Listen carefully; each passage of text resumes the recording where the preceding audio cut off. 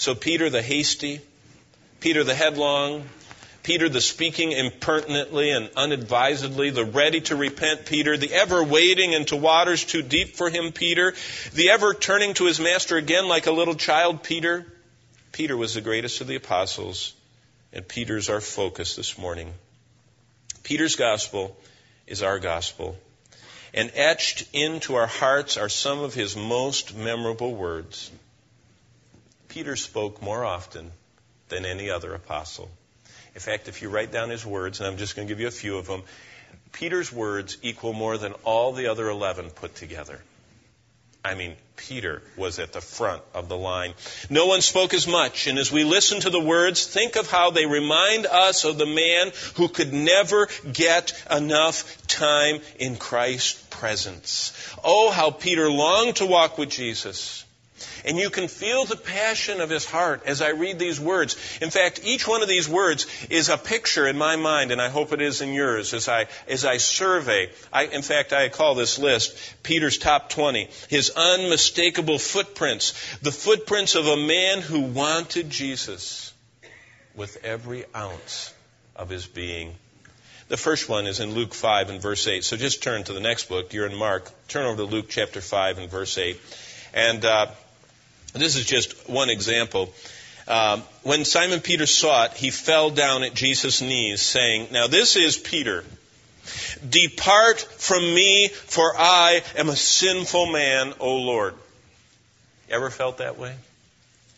Peter and his experiences are our experiences. When we really get a sight of who Jesus is, we want to fall down at his knee and say, "Depart from me. You are holy and I am not. You are sinless and I am not. And you are perfect and I am not." And Peter so evidences that. Let me just read some more. You don't have to turn to him. "Lo, we have left all and followed thee," Peter said. "What shall we have after this?" You ever wonder that? Especially when you sacrifice for the Lord and make choices. Do you ever say, "Lord, I'm doing all this. What am I going to get?" Peter just speaks for us. Here's another one. "Be it far from thee, Lord, this shall never happen to thee," when Jesus talked about the cross.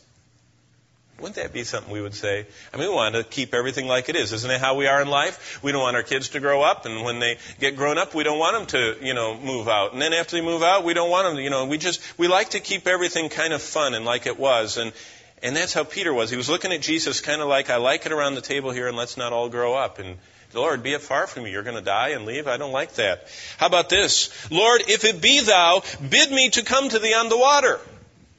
Now, what a statement that is. I mean, anybody ever walked on water before? I mean, what is that? What did he want to be? He wanted to be where Jesus was. And if Jesus was out there, he wanted to be out there. And if there was a storm, he didn't care. He says, "If you will bid me to come to you, I'll come to you." Do you see why God liked this man? Do you see why Jesus chose that man? Jesus takes our imperfections and failures if he can see in us that there is an unswerving desire for him. We want to be with him. We want to know him. We want to love him. And then those instantly following words after Peter did jump out of the boat and walk across the water. "Lord, save me." As he's sinking down, I can just see it. And instantly Jesus' hand, I bet he never forgot that instant of feeling that hand. I mean, going down into what the Jews thought was the abyss of the demons, which is what they thought the Sea of Galilee was. They thought all the demons were at the bottom because it was kind of like a bottomless lake. It was so deep. Amazing. "Lord, save me." Here's another one. Right after that, Peter said, "The crowds press thee? How sayest thou, Jesus, who touched me?" I mean, isn't he practical? Jesus was always swarmed with people, and they were all crowding around. He says, "What do you mean, who touched you? What are you talking about?" I mean, he's just so impertinent and so real. Here's another one. "Thou art the Christ, the Son of the living God." Followed up by these words, "To whom can we go but to thee? Thou hast the words of eternal life." You're the one. Where else can we go? Here's another Peterism. "Lord, it's good for us to be here. Let's make 3 tents. One for you, one for Moses, and one for Elijah." Again, he liked everything to stay like it was. He said, "This is great. I don't want anything to change." Here's another one. You ever thought this? How often shall my brother sin against me and I forgive him?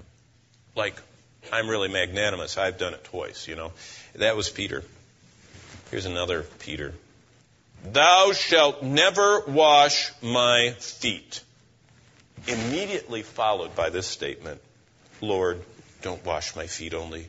Wash my hands, wash my head. Do you see in Peter? He makes these bravado statements, and as soon as he realizes they were wrong, he changes. That's what God can use. He was willing to acknowledge he was wrong. Here's another pair of them.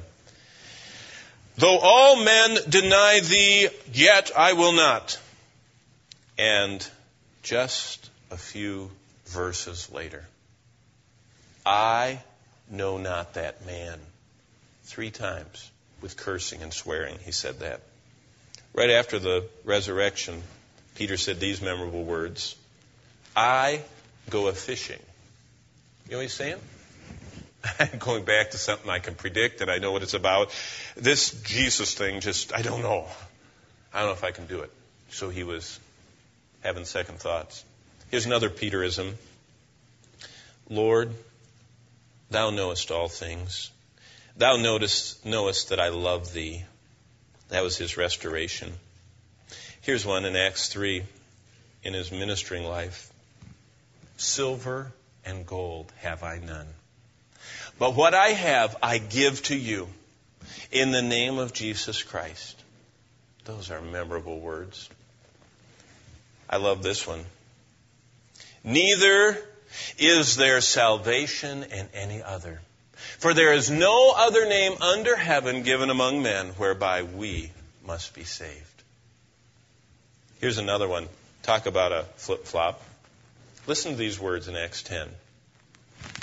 Not so, Lord. Now that is a paradox.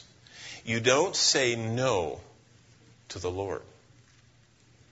Peter was a paradox.